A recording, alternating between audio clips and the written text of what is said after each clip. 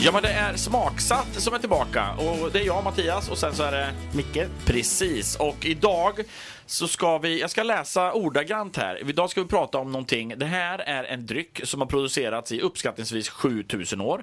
Den första av den här drycken skapades troligtvis då stärkelse och sockerrika bröd blöttes och jäste i kontakt med vilda jästsvampar. Den moderna tekniken för att tillverka det här utvecklades i huvudsak i kloster under medeltiden, och de största tekniska framstegen i industrialiserandet av byggprocessen skedde under 1700- och 1800-talet. Vad är det vi pratar om, Micke? Ingen aning. Nej. Det här lät ju astråkigt. Kan vi inte göra ett program om något roligt istället? Ja, det här är ju öl då. Öl, det är roligt. Nu blev det roligt. Ja, nu blev det och därför har vi bjudit in två av våra nya stora favoriter. Alla som kommer hit och har med sig någon typ av mat eller dryck till oss blir ju våra favoriter. Och ni har tagit med kanske det bästa av allt. Ni har tagit med öl, och då är det välkomna tillbaka Erik och Marcello från bryggeriet Berium. Tack så mycket. Fan vad gött. Nu har vi lite öl vi ska prova här. Det här blir roligt. Berätta, hur går en ölprovning till? Nej, man dricker massa bärs. Så... Bra, då gör vi det. Så Ja. stänger vi ner det här programmet sen. Sveper vi av mitt första här då. 1, 2, 3, kör! Jag har faktiskt hållit en ölprovning en gång, Mattias. Va? För Securitas tror jag det var. Oj, De var på- innan de skulle till jobbet. Nej, det är efter konferens. Och det var 30 pers i stenstugan borta vid Farshatt. Och 10 minuter senare var vi färdiga. Då hade alla utom ledaren där svept sin öl. Jag hade inte ens hunnit berätta om första ölen innan de hade svept alla sina öl. Så jag fick typ 5000 spänn och så gick jag hem och diskade glas. Men och de var fick ju färdig. prova öl i och för sig. Ja, alla på en gång verkar det som. Ja. Ja. Ja, det är... Nej, men har ni ölprovningar, arrangerar ni ölprovningar löpande och har det även på bryggeriet så man får komma dit och göra så också, eller? Ja, det gör vi. Men då kör vi bara med våra egna bärs Ja, egentligen, va? såklart. Och berättar lite historia kring dem och liknande. Ja. Så det finns massa olika sätt man kan lägga upp en ölprovning på. Det måste vi också göra, komma till ett bryggeri och dricka kopiösa mängder öl. Det går att ordna. När kan man göra det? När kan Efter du? den här provningen. Idag. Hur lång tid tar detta? Vi packar upp det här snabbt så kör vi. Är det bara för mig och Mattias då? Ja. Vi kör en sån, Du och jag är ett bryggeri. Simma runt i tankarna där kommer vi göra. så kör vi en sån Securitas-provning nu, så drar vi sen. Ja. Men hur kommer provningen idag gå till här nu då? Nu är det ju radio, så vi kommer få vara väldigt noga med att förklara lukt, smak, färg och så vidare, allt sånt där. Men vad är det för... Ni sa att om vi kommer till att prova era öl, kommer vi få prova något av era öl idag? Nej. Okej. Ja, men efter då. Ja, just det, såklart. Hur går det till idag då? Vad ska vi prova för någonting? Kommer ni berätta i förväg? Alltså vi vet ju inte hur det här går till. Ni har ju kommit in med lite glas här där jag ser att det är väldigt mycket olika färger på dem. Vi har valt idag, man kan ju lägga upp det på massa olika sätt som Marcello säger också, men vi har valt att nu ska vi testa urtyper av öl här. Lite nybörjarprovning känns som. Ja, det är De bra. har underskattat oss lite. Ja, känns det. Absolut. Ja, men vi får ändå bjuda in alla de som är vana vid att dricka lageröl till exempel, och så börjar vi titta på vad de olika stilarna är och liksom hitta urtyperna till de olika stilarna. Just det. Och en annan sak som vi tänkte med oss, att de här ska vara tillgängliga. De här kan man få tag i på Systembolaget. Det är alltså inte Det är massa bra. udda, konstiga öl som inte går att få tag i, utan allt det här säljs från hyllan. Ja. Grundkurs 1 var Grundkurs 1.0. tanken. Och då, vi har ju pratat om, det snackade vi om i söndags när ni var med i vårt program Smaksatt, huvudprogrammet, så pratade vi lite grann om att öl är så brett så det går att nörda ner så mycket det. Så idag kan man säga att idag är det 1.0 i ölprovning. Sen om ett halvår ett år, då kanske vi sitter med 7.3 och sitter och bara provar Imperial Russian Stout-varianter. Ja, för grejen är att precis som du säger, man kan nörda ner sig hur mycket som helst. Och det är så jäkla brett område detta också. Just det. Och då kanske vi har skägg båda två, du och jag också, mycket. Helskägg, för att vi har druckit Jag så kan mycket ju öl. få skägg, du verkar inte kunna. Det är Jag- som ett fint... Den du har kan du sandpapper. torka bort med lite papper. Testa det. På tal om öl då, jag plockar fram bara lite snabb fakta här. Nu är det här ett par år gammalt, för det tar ju så med statistik. Vilken är Sveriges mest sålda öl, Micke? Du får inte kolla på skärmen nu. Jag tror det är någon som levereras i Tyskland. De hämtas hem där. Eller är det bolaget menar du? Ja, sålda på Jaha. Systembolaget. Då tror jag det är Sofiero. Nej, nära, den ligger på tredje plats. Mariestad Export. Ja. Nu kan det ha ändrats sen där, för det här är ett par år gamla siffror. Men Då har jag frågat dig, vilken är den första goda ölen på den här listan? ja, det kan vi inte. Vi tar snabbt topp 10, så har vi Mariestad, vi har Norrlands Guld, Sofiero, Falcon, 5,2an, Kung, Sofiero, Guld, Pripps Blå Export. 8:e plats då tycker jag. Den kan jag fortfarande köpa. Den tycker jag är lite, dels tycker jag burken är så jävla Men snygg det är riktigt god då. Riktigt god, då får vi nog fan hoppa ner en bra bit. Alltså jag har 7,2 på är för övrigt på 13:e 15:e plats. Premium Pripps extra stark. Hur kan den ligga på 12:e plats efter mest sålda öl? Det är fan Ändå lite helt... glädjande att den har tappat 4% nästan. Men då, det är oroväckande statistik du plockar fram här. Ja. Som ni ser, och det här är, jag skrev en artikel för många år sedan som handlade om alkoholförsäljning bland annat. Och just det här att det går trender i det. För några år sedan så kom ju trenden med, eller ganska många år sedan, med maltwhisky. Det skulle vara single malt och svenskarna var så intresserade av det och så vidare. Och sen så kom italienska viner och allt sånt. Spelar ingen roll hur mycket trender det finns, för det är ungefär samma typ av människor som går på trenden varje gång och testar de här grejerna. Så det är fortfarande världens mest sålda ölet på systemet är oftast det billigaste ölet. Ja. Mest sålda rödvinet, ja det är franskt lantvin för 4 kronor litern. Mest sålda whiskyn är den billigaste skiten. Det bara är så, det handlar om kvantitet fortfarande, även om vi är väldigt intresserade som svenskar, så är det en liten klick. Mest sålda spriten i världen, kommer du ihåg den? Ja, Ginro. Precis, sydkoreanskt. Sydkoreansk sprit som är en blandning av gin och vodka. Nej, det var lite sötare vodka. Jag har faktiskt fått tag i den, Mattias. Men var det den ni pratade om i första programmet där, som inte var så värst alkoholstark heller? Nej, den fanns ju 20,1%, 23 och 24%. Ja. Det var väldigt märkliga. Så vill man slå till rejält, då går man upp på 24% istället för 23%. Igår såg jag Mattias dricka 24%. Sen gick han hem. Ja, sen var jag helt slut. Men Katja har en Ginro hemma som vi ska få smaka på. Underbart. Nu ska vi gå över dem. Nu är jag så jävla törstig här, så nu måste vi gå över och prova det här. Och då tänker jag att då lämnar jag varmt över ordet till er helt enkelt. Erik och Marcello. Ja, då rekommenderar jag att ni tar tag i glaset längst bort till vänster. Och så kollar vi lite på det först. Titta först, Mattias. Aha. Ja, det är för sent. Har han redan börjat? Ja, nej, men det här är ju... Helt genomskinligt. Ja, men klassisk klassisk urinfärg egentligen. Alltså, det här måste vara en riktigt klassisk lager. Det här podden går ut för. Det var bajs förra avsnittet, nu är det urin. Jo, men vi ska ju prata färger här nu. Ja, det ser lite sjukt ut i så fall, tycker jag. Ja, jo, men man har druckit för mycket öl och för lite vatten. Ja, du är helt rätt ute. Det är en bra, fin beskrivning av färgen. Den är ganska klar och som Micke säger också, den är genomskinlig. Ja. Så, va? Om vi luktar lite på det då. Doftar lite sädesslag. Ja, men det här... Jag tycker det luktar gott. Jag tycker det luktar som en bra lager liksom. Ja, lite brödig doft. Sädig. Men också lite blommig. Sa jag sädig? Sädig. Nytt ord vi har uppfunnit här idag. Sädig smak. Lite blomdoft. Ja, Känner någonting från humlen också. Lite blommigt i det. Allt. Det finns en... Vad är det för humle? Är det SAS-humle från Den Satik. tog jag, Mattias. För att du har läst det.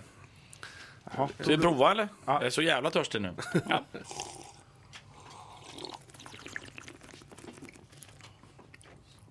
Det här är gött. Den här skulle jag kunna ha på kran på min krog. Jag tror du har det. Är det samma? Då gissar jag att det är en pilsner urquell. Gissar du, ja. Ja, den var jättegod. Ja. Och ni är helt rätt ute när ni säger också att det här är så klassiskt det kan bli. Ja. För att det är liksom urtypen för pilsner. Så är det. Men vad kännetecknar en pilsner då? Egentligen så kan man säga att det är en underjäst öl. Alltså ett kalljäst öl från början. Ja, en lager. En lager, precis. Av lagertyp. Från början så var lager mörkare och inte alls så här ljus. Men den här utvecklas just i pilsen av en tysk bryggare som kommer dit. Och ungefär samtidigt när man börjar inse att man kan mälta korn på andra sätt. Tidigare så rostar man kornen i princip, så blir allting mörkare och rostigare och mörkare. Här då runt mitten av 1800-talet så utvecklar de en ny mältningsmetod som gör att han kombinerar det extremt mjuka vattnet där i Tjeckien med de här nya maltsorterna. Och får fram ett ljust, väldigt runt, maltfylligt och ganska sött grundöl. Sen så tillsätter de lokalt odlad humle då, SAS-humle från Satek i Tjeckien också, eller Böhmen. Men och får det här. Om du kollar på flaskan där, nu går flaskan Mattias. Ser du vart den är bryggd? Det står brewed in Pilsen, Czech. Pilsen, det är alltså, är det därifrån det kommer pilsen då? Jajamän. Så är det. Jag har faktiskt varit på det bryggeriet. Då var det en gentleman, en äldre herre. Så han börjar varje mening med Ladies and gentlemen. Och sen så berättar han om the first golden lager. Varje mening börjar så. Men så man kan säga, alltså pilsner det är tjeckiskt från början. Och är det så som jag tror att pilsner alltid är lite alkoholsvagare? Generellt sett så är det så. Det ligger mellan 4,5 upp till 5,5% ungefär. Ja, Sen finns det variationer. Det är liksom, världen har ballat ur lite så att det finns pilsner som är starkare också. Men det är traditionellt så. Den är lite maltigare och lite rundare än vad nordtysk lager är till exempel. Som är renare och ljusare. Just det. Och lite sötare. Och lite sötare och lite maltigare. Och lite godare tycker jag. Men pilsner Urquell, och den här finns ju på Systembolaget. Den har nummer 1566. Kostar 16,50. Det är den ju väl värd alltså. Jag menar, det här är ju kvalitetslager tycker jag. Dessutom hålla på att köpa den skiten för 8,50 som funkar på kvantitet och så vidare. Men du dricker ju inte så svinmånga, förutom du Micke kanske kan dricka 30-40 på en kväll. Men för en vanlig person som kanske dricker 5-6 stycken. Stora, Mattias. Nej, det är de i och för sig inte. Så jag tycker den här är lätt värd 16,50. Visst är det också så att pilsner Urquell bryggs bara på det bryggeriet? Så är det. Ingen licensbryggning i världen. Så är det, de har hållit det väldigt exklusivt och vill inte sälja ut det till någon annan utan det ska vara där. Det gör ju att det blir ännu roligare tycker jag. Sånt Absolut. gillar jag. Och det finns ju de som har ett avtal så de kan få färsk pilsner Urquell varje vecka skicka till sig på en tank då. Men då skickar de den från Tjeckien varje vecka. Så det är en unik, cool grej, definitivt. Kan man få det hem? Då fattar man att 16,50 inte är så dyrt. Nej, faktiskt inte. Kul, superroligt och jävligt gott. Mycket gott. Nu ska vi gå till något som ser lite grumligare ut. Ja, Mycket grumligare skulle jag säga. Ja. För den andra var ju helt klar. Ja. jag tycker det är lite urinaktigt, är det inte det? Blir det ännu sjukare? Ja, Ser här inte alls bra ut. med äggviteämnen i urinen tror jag. Nej, det här är inte så... Åh, shit, det här var ju skumbanan och godis. Och... Jajamän. Ljusgul och väldigt, väldigt grumlig. Ofiltrerad. Ofiltrerad. Ofiltrerat. Definitivt. Färsköl. Ja, förut så gick ju alla typ små hantverksproducerade öl som färsköl. Det här luktar jättegott. Jag har redan smakat, det var jättegott. Fan vad ni är snabba gubbar. Men det var men det- jättemycket skillnad mot första ölen. Ja, Det det är känns inte ens som det är öl riktigt. ganska syrlig i doften också. Det finns en syrlig ton liksom. Vi har redan passerat doften, Erik. Det är så, ja, jag Det är på efter smaken så nu. mångt. Jag tar 2 rejäla klunkar så ska jag ge ett omdöme. Nej, men det här är ju, det här måste ni berätta mer om. Det här är ju vansinnigt gott alltså. Sånt här drack jag på Kompaniet på Kungsgatan i Göteborg för att vi gick i restauranglinjen för att vara lite märkvärdig, så drack vi sån här på jättevackra glas. Ja. Just det. Ja. Detta är ju ett klassiskt, också ett klassiskt öl får man säga. Som heter Weihenstephaner. Hefeweisse. Alltså Weissbier, ett veteöl. Ah. Och där har ju kanske den längsta historien bland de ölen vi ska prova här nu. De får rättigheter att brygga öl 1040, år 1040. Så om 19 år så är det 1000-årsjubileum nere på Weihenstephaner. Oj! Så det är en lång tradition kan man säga, minst sagt. Och Din det, pappa var med och grundade det, Mattias. Ja, faktiskt. Ja. Det är lite kul, det är en rolig story där faktiskt. och det är ju alltså ett... Weissbier kan ju se ut på lite olika sätt. I Tyskland så gör man det på många olika sätt. Här är ett hefe, det är alltså med fällning i. Så att det är grumligt som vi pratade om innan. Och fällningen är jäst och... Jäst och även en del från veten då som syns då.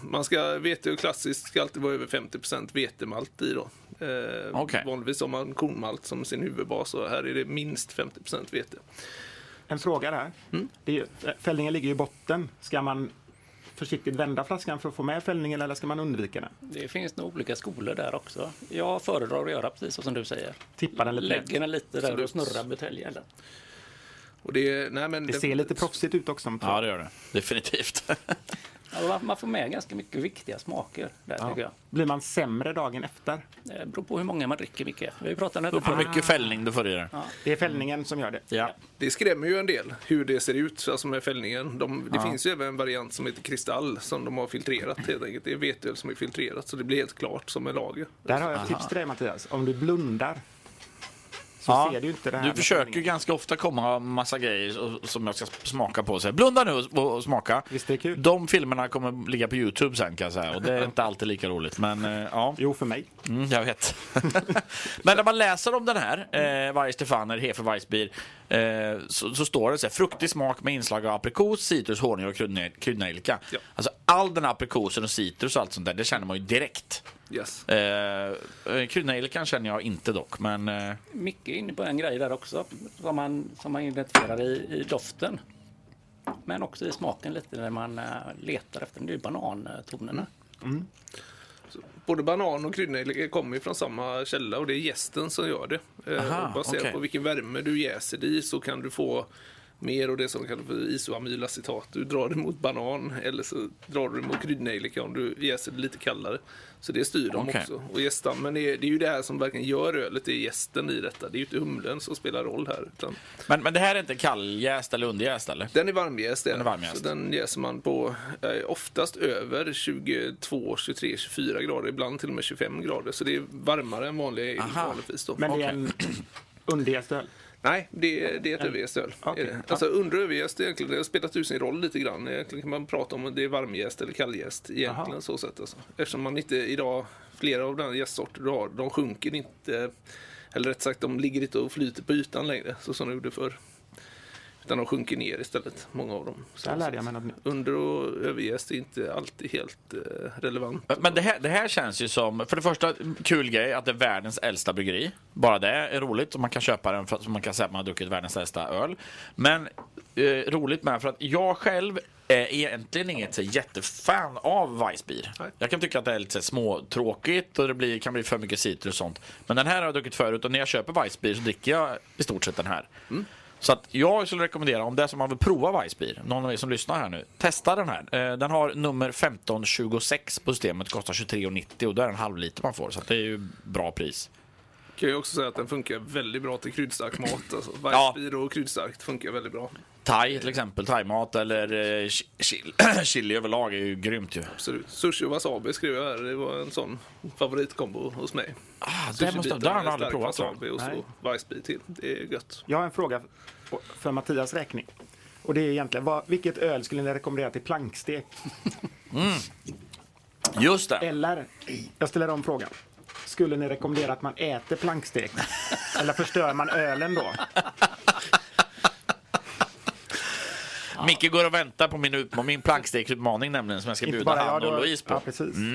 Jag tror att ska det ligga bra till så tror jag fan pilsner urquell skulle göra sig ganska bra. Ja, men jag är inne på att det kommer bli både öl och vin till planksteken. Jag Så har att en ni ska känsla få att vi kommer känna. förstöra allt vi dricker genom att äta plankstek. Ja, vi får se. Den här var i alla fall ruskigt god måste jag säga. Ja. Weihenstephaner Hefe Weissbier med min perfekta tyska. Den kan jag ta en till av sen. Nu då? Vad ska vi ge oss in på nu? Nummer 3, Mattias. Okej. Bra. Korrekt. 1, 2, 3. Och nu ge fan i att dricka nu. Jaha, ska vi bara titta? Nu börjar vi med att kolla. Ja. Ganska lik Weissbieren fast lite... Mycket ljusare. Ja, lite mer så här grape. Jag vet inte vad jag ska säga. Ja, Det ser ut som utspädd... Flädersaft. Utspädd flädersaft. Ja, bra beskrivning. Dofta. Och då använder man inte munnen, grabbar. Ja, det är den andra grejen där ovanför munnen. Jag är lite pollenallergisk här så jag känner inte så jävla mycket doft. Men Den doftar den luktar ju... inte alls lika mycket Nej, som tvåan. nej, det gör den inte. Men det är både lite syrligt och en sötma i Den lovar lite mer alkohol känner jag. Det känner du på doften direkt. Din näsa bara så, det men här det- är mer alkohol. Jag Det är känner från jag. Finland och där känner vi så. Det här måste vara mer alkohol än de bägge föregående. Vi får se. Nu får ni smaka lite då. Äntligen.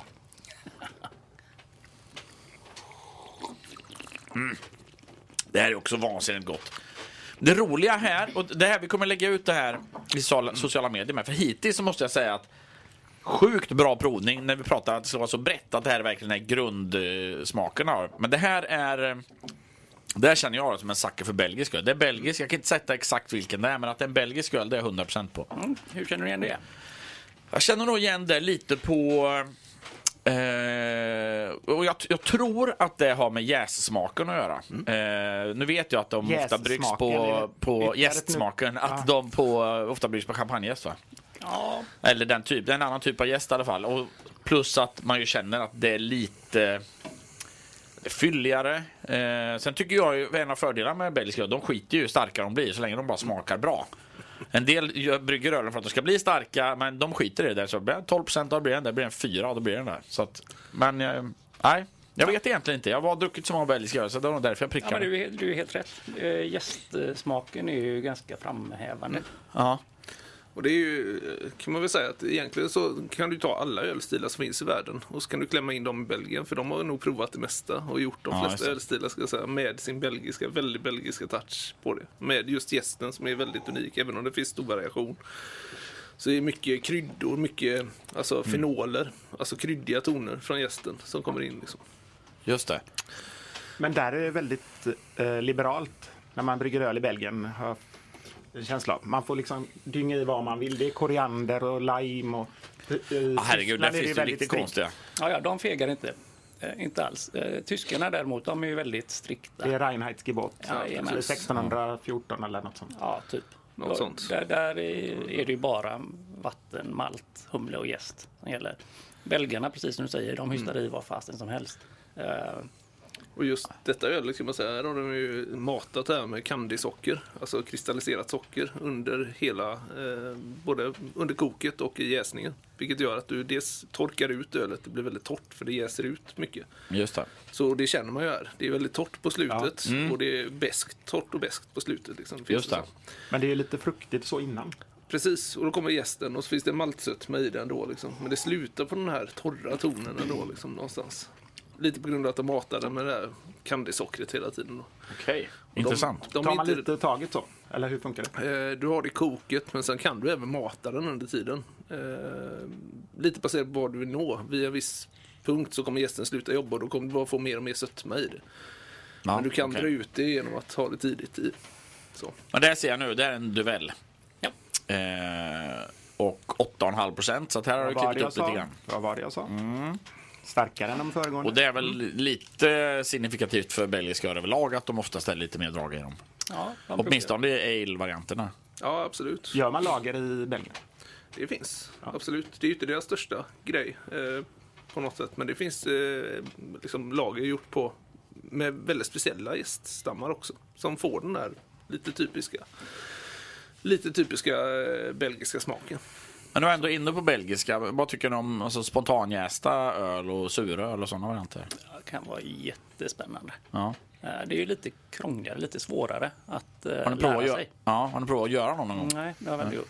Ja, spontanjäst och sånt det är för avancerat. Risken är att du kontaminerar hela bryggeriet med vildjäst och sånt. Det vill vi inte göra. Men suröl skulle vi ju kunna tillverka ganska lätt. Just det. Hur gör man det?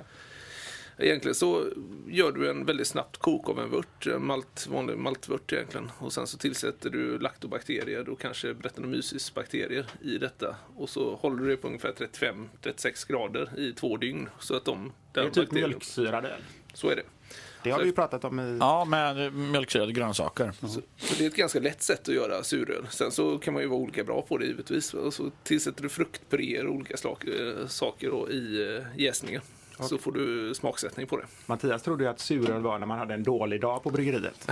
Ja, det kan det vara också, kan jag säga. Det kan ha varit det var därifrån det kom från början. Jag tänker också så, du är ursprunget. Ja. Men duell alltså, 16,54 har den på systemet, 27,90 för en sån flaska och det är 33 centiliter. Och då sticker vi upp lite mer i pris, men då är det en helt annan typ av öl också, känner jag. Så en bra lagrad ost. Hårdost på detta till det här är utmärkt. Gruyère. Eller mull. Gruyère, ja, jättebra. Perfekt. Hade passat perfekt i musslor. Ja. Absolut. Mull som varmrätt och sen har vi gruyère och så dricker vi samma öl genomgående. Vad gött. Nu blir jag hungrig också. Micke, har du med någon mat idag? Nej, du ser alltid hungrig ut. Jag är alltid hungrig. Det är bättre att se hungrig ut än att alltid se mätt ut.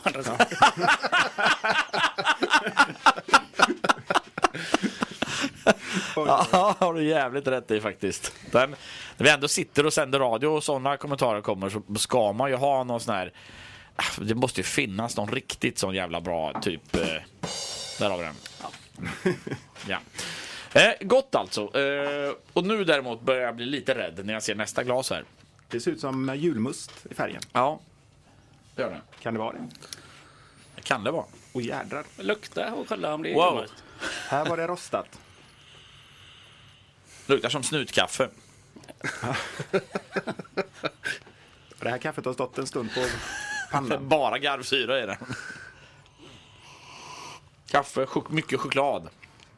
Lite Coca-Cola-look på Ja. den, va, kan man säga. Eller julmust som ni är inne på. Och det är rostade toner och det är...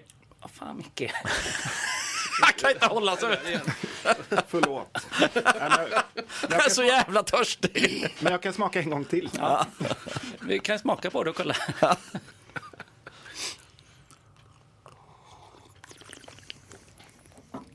Det var ju supergott. Faktiskt. Vadå fakt? Ja, men jag är så trött på porter och stout och de varianter. Jag har dags så mycket sånt ett tag så jag kan inte med det. Men den här är ju... Det här känns som en grund till en typ av porter. En av de bästa sådana bordsportrarna du kan ha hemma, skulle jag säga. Ja. Definitivt. Ruskigt god. Trodde aldrig mer jag skulle säga om en porter. Men den här kommer jag faktiskt köpa och ha till... Ja, choklad eller kräftor eller något. Ja, till allt. Mull. Ja, till mull också.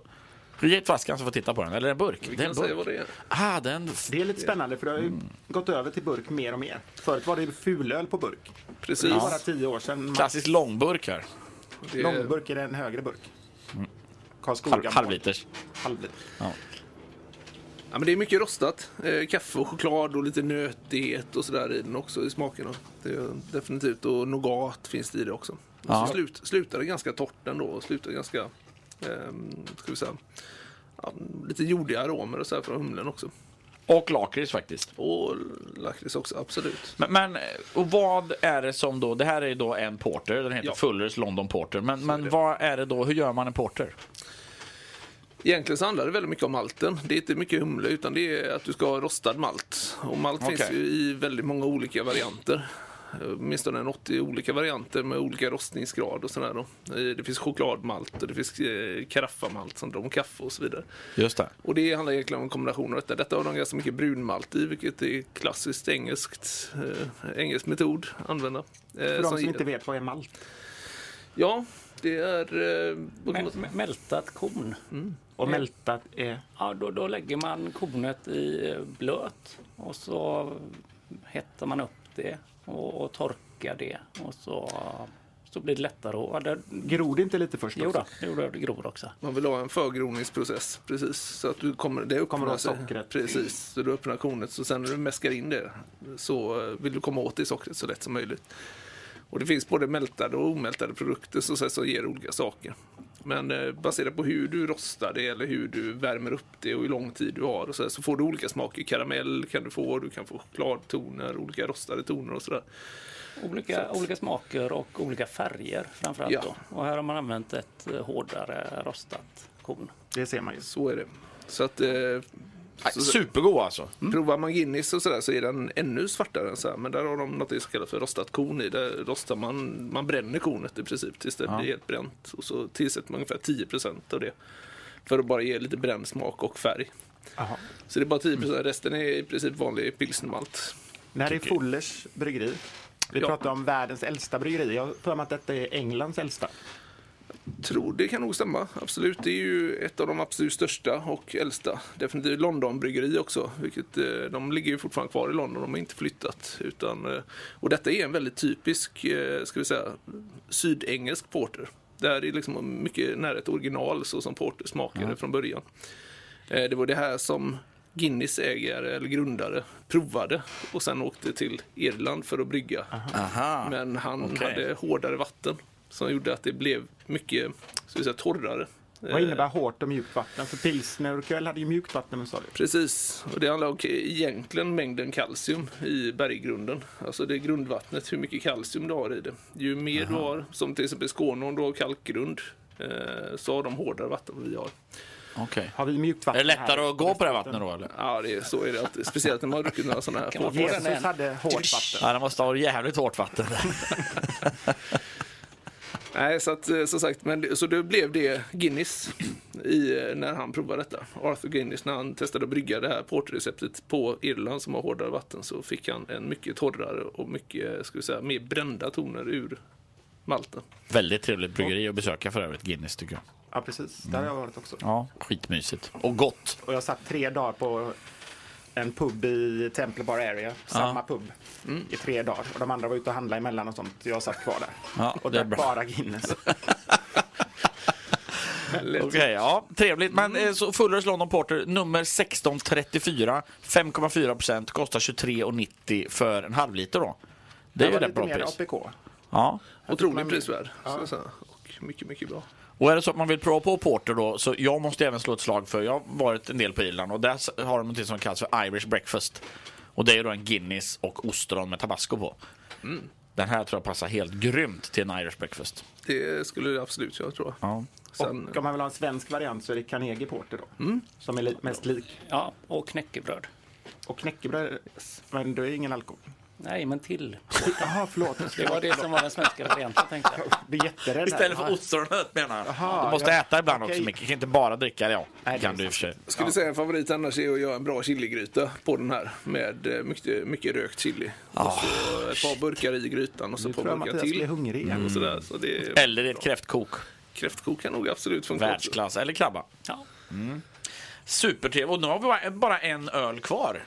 Vilket betyder att nu ska vi kliva in på finglaset här också. Ja.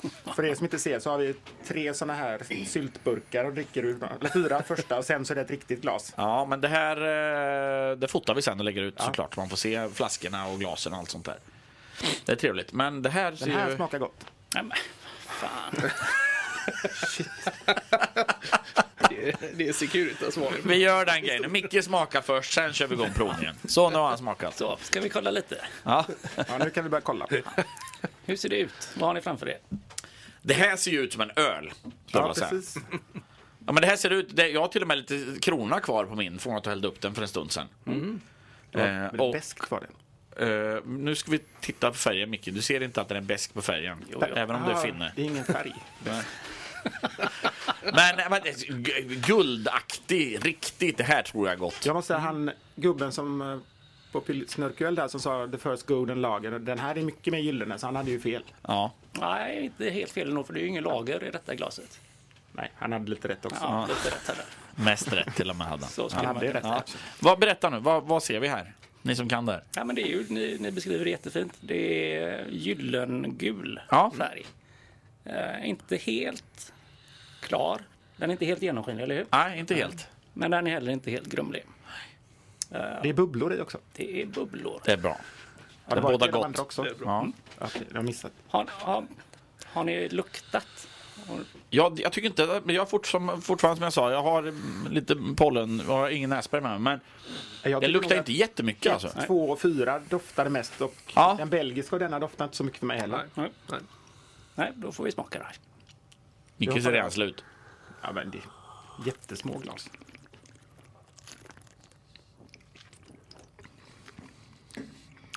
Det här är vansinnigt gott. Gott. Fruktigt. Lite beskt. Ganska hög beska. Ja, beskt säger jag igen. Ja. Du sa ju också att den såg bäst ut. Ja, det är fan inte många som tar det på färgen. Nej. Han tar alkoholhalt genom att titta på den, han tar bäskhet genom att titta på den. Jävla proffsarna. Det finns en bra sötma i den då. Det är maltsötten då som liksom ligger mot den här beskan. Och så är de har lite karamellmalt i den. Det är därför den blir lite bruten i färgen också. Så lite grann, vilket är klassiskt för den här stilen. Har du flaskan där för bara kika Om på man den också? pratar klassiskt. Det Man ska är vara helt bra ärlig. med detta här nu. Ja. Så vi tar ju dem lite i fel ordning, men vi hade en tanke. Tanken var jävligt god. Okej. Och det var att vi skulle komma in på vad som händer med ölbranschen någonstans, va? För det vi dricker nu, det är en American Pale Ale. Just det. Och för oss så är detta ursprunget för hantverksölsboomen någonstans, va? Som kom i slutet av 70-talet, början av 80-talet i USA. Just det, de har ju till och med på etiketten så står det här handcrafted ale. Jajamän. Och de var några av de första som slog igenom med detta. Och det var därför vi tänkte, då lägger vi den. Så vi börjar med det gamla och så går vi mot det nya. Snyggt. Fiffigt tänkt, Ja, men roligt. inte helt rätt i smakordningen. Men då var ju, nummer 2 var ju världens äldsta bryggeri, så Så är det. då är det inte riktigt rätt ordning ändå. Från det äldsta till det nya. Nej, jag ska inte krångla. Haka inte upp det på den här mycket, utan gör som du har gjort Men tidigare. visst är Bara det så drick och var tyst. Men visst är det så att USA har lite oförtjänt dåligt rykte när det kommer till öl? Ja, det hade jag fel. Nej, men Men alla förknippar ju USA. Jag tror också det. Går du till gemene man, det vill säga de som inte har koll, så är det, men det är bara Budweiser, Coors och de här Miller och allt sånt. Jag skulle nog säga att USA är det landet som har gjort mest för ölutvecklingen. Definitivt.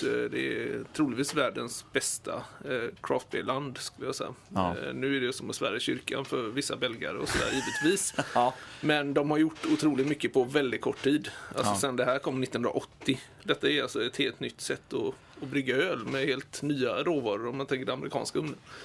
Så är detta helt nytt, och på de åren, på 40 år, så har de liksom revolutionerat. Alltså hur vi brygger öl och hur vi smakar öl och ser på vad öl kan vara. Ja, och här kommer ju humlen. Den spelar en viktigare roll i Just det. Så är det. American Pale Ale och amerikansk hantverksöl överhuvudtaget. Vad är skillnaden då? För man pratar om APA och man pratar om IPA. Snabbt bara, vad är skillnaden på en APA och en IPA? Generellt sett så är apan alkoholsvagare. Och så har den ganska ofta lite karamellmalt i, så den kan vara lite sötare. Sen Och APA då? American Pale Ale, IPA, Indian Pale Ale. Precis, men sen så krånglar man till det, så egentligen IPA är från början en brittisk ölstil. Just det. Och så egentligen finns det American India Pale Ale och så vidare, och så krånglar man till det. Och nej, så blir har jag sett också. Och New England Pale Ale, som är en väldigt amerikansk uppfinning, får man säga. Som är kanske den mest populära nu då. Där du har havre och vete i den, så den blir väldigt, väldigt tät. Och Just det. väldigt låg beska och mycket, mycket fruktsmaker. Men det är ju nästan som gjort för ett eget avsnitt. Om man ska gå in på de här. Ja, men det kommer det bli då, känner jag nu. Absolut. Det blir roligt. Och där finns mycket bra svenskt. Väldigt mycket bra svenskt. Det finns till och med de som har varit liksom branschledande i modern IPA, om man säger så, här i Sverige. Och i Göteborg. Hur står sig Sverige internationellt i ölbryggning? Högt, skulle jag säga. Det är fortfarande ett litet land, men det är känt för några, ska vi säga, stora innovationer och kända bryggerier. Vilka är de som är liksom som har mest kreddigaste bryggerierna idag, som är svenska? Förutom Berium. Ja, förutom Berium såklart. Precis. Internationellt sett, tänker du? Eller i Sverige också? Ja, ta överlag.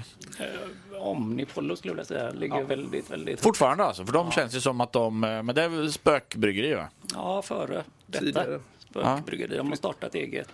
Det får ni nästan förklara för lyssnarna vad det är. Ja, just det. Spökbryggerier är alltså att man brygger hos andra etablerade bryggerier. Man kommer dit med sina recept och idéer och helt enkelt spökar lite och kokar ihop sina recept hos andra bryggerier. Och så lyser man sen. Saluför dem under eget namn på något sätt. Och det gjorde Omnipollo med framgång väldigt många år. Men de startade i Sundbyberg nu. De köpte upp ett annat bryggeri i Sundbyberg för 2 år sedan eller något sådär, tror jag. Ja, 1 eller 2 år sedan. En gammal kyrka, va? Gammal kyrka i Sundbyberg som de håller till nu. Som det är deras bas. Sådär. Det är lite spännande. Varför är det kloster, gör likörer, öl och nu är Omnipollo en kyrka? Vad kommer det sig? Prästerna ska ha sitt. Prästerna ska ha sitt. Det är invigt och det är billig hyra. Vigvatten, det är bra öl på.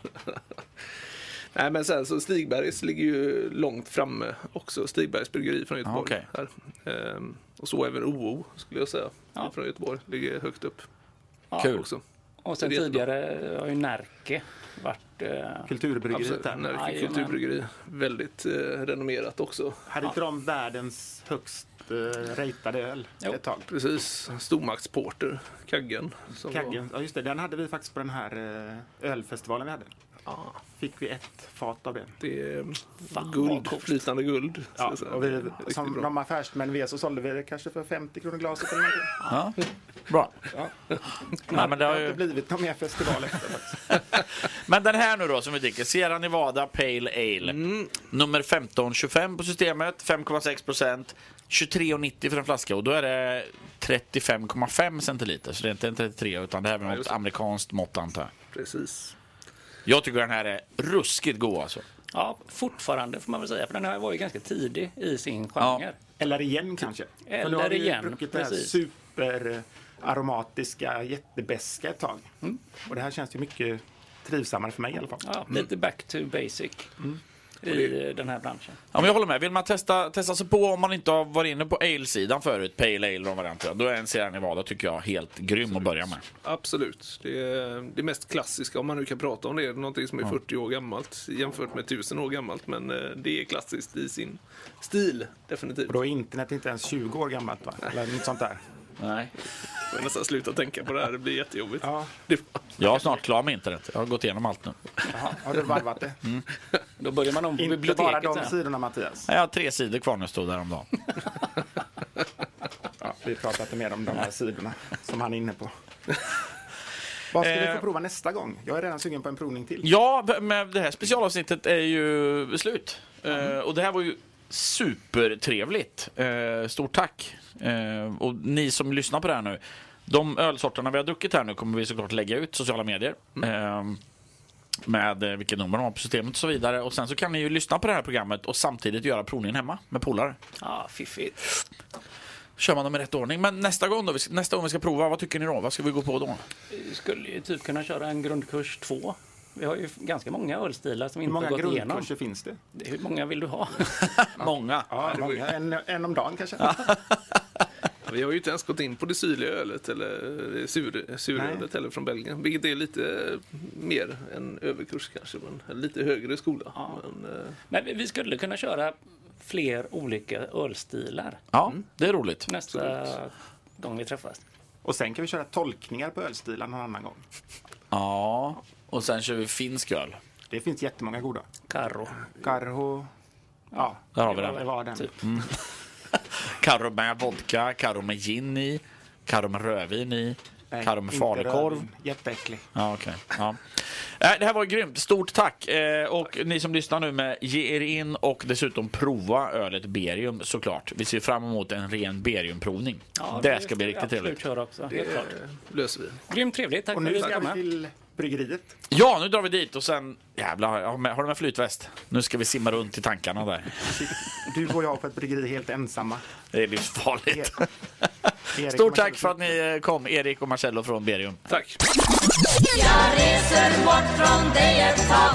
Adjö farväl vi ses. Vi har haft här